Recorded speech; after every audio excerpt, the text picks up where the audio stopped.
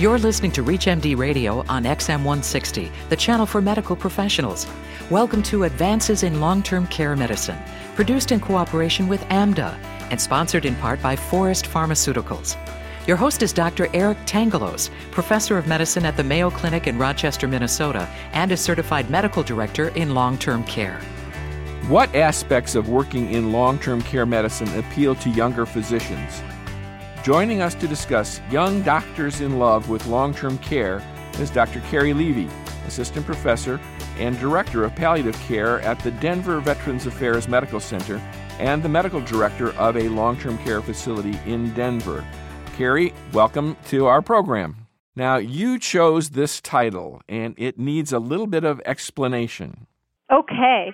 Well, I think long-term care and in love are two things that generally don't go together in most people's vocabulary, but long-term care medicine is just about the most exciting thing, I think, coming down the pike. It's a chance to do medicine like I think many of us dreamed of doing, taking care of the whole person and doing so in an interdisciplinary team and doing so with a very flexible schedule. So I do think it offers a lot of opportunity and that there are a growing number of young docs that are in love with long-term care. Well, we've had a number of very enthusiastic physicians on our program already, but I think you're pegging the meter. You're already off the top. So why did you choose long-term care medicine, and how in demand are long-term care physicians? Well, the reason I chose it was quite simple. I would sit in a clinic during my geriatric fellowship and just be horrified at how far behind I was getting. And so by the end of clinic, I would just feel terrible for making people wait so long, but I wanted to spend as much time as I needed to with each individual patient. And then I suddenly discovered that in the nursing home, you don't necessarily need to have a schedule. And I found it extremely fulfilling to be able to sit in a room and discuss whatever needed to be discussed without any pressure of a waiting room full of people. So it really allows me a lot of flexibility, and it is one of the most fulfilling things that I can do to sit with a patient as long as I need to without feeling the pressure of time. That's great. It reminds me of going into a room to do a mental status test and asking a patient what day it is. And she was cognizant, but she said, "What does it matter?" It's a very good point. It's a very good point. And, there are docs in the community that have kids, and they will take the kids to school. They'll go see some patients. They'll come back for an activity in the afternoon in the classroom, and then they'll go back and see some more patients. And it really just allows for so much flexibility, which I think more and more young people are wanting today, to be involved in their children's activities and to be involved in their schoolwork, and this really does allow for that. So some days maybe 20 hours, some days 5 hours, some days 2 hours. It varies quite a bit? Absolutely. And, of course, it depends on how lucrative you want it to be. It's very possible to make a good living as a long-term care only doc or a doc that does only nursing home care. And basically the reason is because you have no overhead. I mean, there's very little overhead anyway, because you can pack up your car, which is your office, go from facility to facility, have an answering service and some malpractice insurance, and I think you're good to go. So it actually has very little overhead and very little downtime with office-related distractions. The more you want to make, the more you work, but it's very possible to make a good living as a long-term care doc. So tell us, what do the surveys show about job satisfaction for geriatricians? Couldn't be more satisfied as a geriatrician. There's been a number of studies about job satisfaction, and the geriatrician comes out on top almost always. So it's a very satisfied group of people for sure. You're right there with the patient. Nothing gets between you and them for the most part? Absolutely. And I find it just so much fun. One of the reasons I got interested in geriatrics in the first place was as a resident, I would see this big entourage of people following behind a doc that worked at our residency program. And I asked a couple of people, what is that group of people doing over there? And they said, oh, well, that's the non-teaching service. And I said, well, it sure looks like there's a lot of teaching going on over there. And so eventually I got the opportunity to round with them. And sure enough, it was the geriatric service. And we had a speech therapist, a nutritionist. We had, everybody that needed to weigh in on the care of these older adults was there and was actively participating. And I really felt like it was just such a satisfying way to take care of people as opposed to seeing just one part of their lives and their care. We were really seeing it all at one shot. And that's what's so fun about the nursing home is you've got the speech therapist, you've got the physical therapist, the nutritionist, the social worker. Everybody's right there. And so it really is quite satisfying way to feel like you can make a difference. Well, you get to be part of a team, and being a part of a team as an adult gets more and more difficult all the time. Bill Hazard always used to say, "Why do geriatricians do it?" And the answer was always the same. It was, "We do it for the stories." Isn't that the truth? I actually just got done doing a presentation for the ombudsman in town, and I found myself just with every question saying, "Oh, well, let me tell you this story." And they really are fun stories, and there's just so many amazing folks to meet in geriatrics, and by the end of a lifetime, there are just so many good stories and so many lessons to learn from our patients that, again, it's one of the many reasons it's such a satisfying subspecialty. All right, so aside from the social skills that you bring to the table, and that probably just about every geriatrician has, what other skills does the long-term care professional physician have to utilize? Well, I really do think it gets back to the type of medicine many of us envisioned ourselves practicing.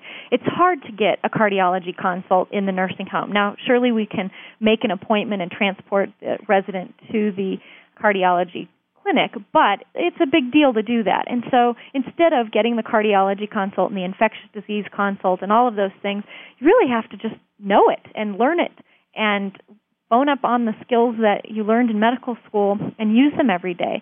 So I find that folks that really enjoy interdisciplinary medicine and using all the skills that they ever learned really enjoy long-term care. We get to do wound care, which I know some people wouldn't be particularly fascinated by that, but I find it very fun. We get to do a lot of procedures. We can do paracenteses. We can do a lot of things at the bedside that in the hospital often get relegated to the subspecialist. And so I think if docs enjoy that hands-on, really pulling from all aspects of their training, it's a great, great specialty. If you're just tuning in, you're listening to Advances in Long-Term Care Medicine from ReachMD Radio on XM 160, the channel for medical professionals. I am your host, Dr. Eric Tangalos, and joining me to discuss young doctors in love with long-term care is Dr. Carrie Levy, Assistant Professor and Director of Palliative Care at the Denver Veterans Affairs Medical Center and the Medical Director of a long-term care facility in Denver. Let's go back to utilizing your full skill set. Do you ever feel alone out at the nursing home, or does your university affiliation keep you in close enough touch to the specialties you need? I do feel that the university affiliation helps, but we also have quite a network of long-term care docs that stay in touch. So we have the Colorado Medical Directors Association, which is a state chapter of the American Medical Directors Association, and in that organization we meet once a month.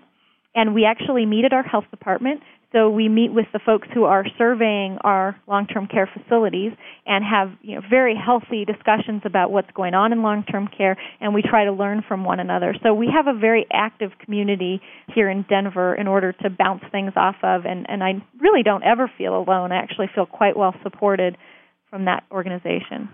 Now, more and more physicians are attending those state and national meetings, and they're asking the question, is long-term care medicine practice financially viable?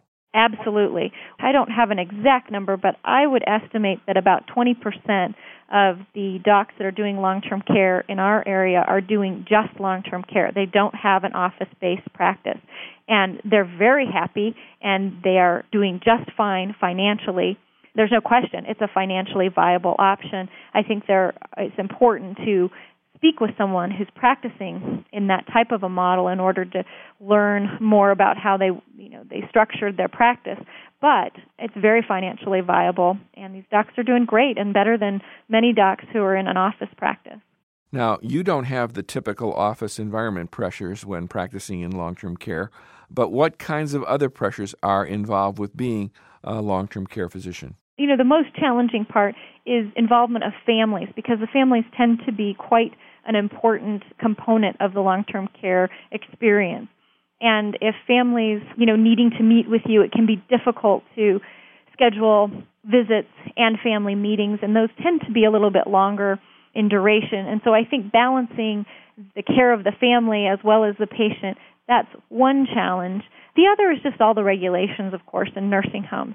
When I first came into this, I was completely overwhelmed with the number of regulations and the thought of my nursing homes being surveyed. But over time, I've realized that they're quite important, and they really do serve an important purpose in educating the facilities and educating the docs who are caring for long-term care patients. So over time, it's become less of a burden to worry about survey, and really most of the survey regulations come right down to delivering good patient care. And so if we're delivering good patient care, often the survey is really an afterthought.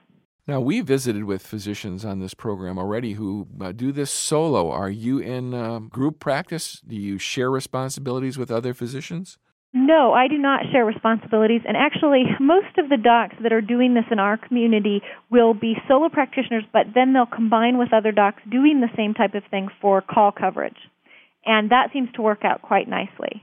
Well, you seem to enjoy just about everything, but what is the most fulfilling? The most fulfilling thing for me is to sit down with a resident and their family and talk about what the future will bring, and talk about what it is that matters most to them, and come up with a plan, because we know that these folks are at risk for clinical decline. And in that case, I want to be prepared, and I want to know exactly what this individual wants when their health declines. And so one of the most fulfilling things for me is to be able to care for one of our long-term care residents exactly in accordance with their preferences for care, and to have the family comfortable with whatever path that may be, because they have been a part of those conversations and support their loved one. There's just nothing more fulfilling to me than that. I know you're assistant professor and director of palliative care as well at the Denver VA, and those kinds of discussions come up all of the time at the nursing home. I am amazed at how well received those end-of-life discussions really go. Absolutely. And the position at the Denver VA with palliative care has really been a nice training ground for me, because every day we are sitting down with critically ill veterans, talking to them about what matters most and what can we do to make what time they have left quality time. And so those conversations have really now spilled over into the long-term care setting, because I realize that many of the long-term care residents will end up in the hospital, and I want to be sure that that time is spent in as meaningful a way as possible. And so it really has been a nice training ground. And boy, long-term care residents are very open to these discussions. It is the rare exception that a resident will say, listen, I don't want to talk about it. Now, families will say, listen, I don't want to talk about it. But in general, long-term care residents are quite open to these discussions, and most of the time will say, gosh, I wondered when somebody was going to bring it up. For our listeners who have been reluctant to take on the topic of palliative care or to bring forward the question of hospice, you've heard from Carrie, and now you're hearing from me as well. Don't be bashful. Don't stand back from that. Most families will thank you for introducing the topic, and some will even say, it's about time. I'd like to thank my guest from Denver Veterans Affairs Medical Center, Dr. Carrie Levy. Dr. Levy, thank you very much for being our guest this week on Advances in Long-Term Care Medicine. Thank you for the opportunity. You've been listening to Advances in Long-Term Care Medicine from ReachMD Radio on XM160, the channel for medical professionals. Advances in Long-Term Care Medicine is produced in cooperation with AMDA and sponsored in part by Forest Pharmaceuticals. For more information about this or any other ReachMD radio show, please visit ReachMD.com, which now features on-demand podcasts. Thank you for listening. The American Medical Directors Association, AMDA, was founded in 1975 and today is the only national organization representing long-term care physicians and professionals. Our members care for patients in long-term care settings, including nursing homes, assisted living, hospice, and home care. AMDA has distinguished itself nationally with evidence-based, pragmatic solutions for effective practice in long-term care settings. AMDA members are experts in the long-term care field who will address today's most relevant clinical and practice management issues. The 2009 AMDA Core Curriculum on Medical Direction in Long-Term Care will take place in Miami, Florida in July and in Long Beach, California in September. To learn more and register for the AMDA Core Curriculum or other AMDA meetings, visit www.amda.com. And be sure to listen each week for Advances in Long-Term Care Medicine, a weekly series exploring the latest clinical issues, trends, and technologies in long-term care medicine practice with host Dr. Eric Tangalos, exclusively on ReachMD.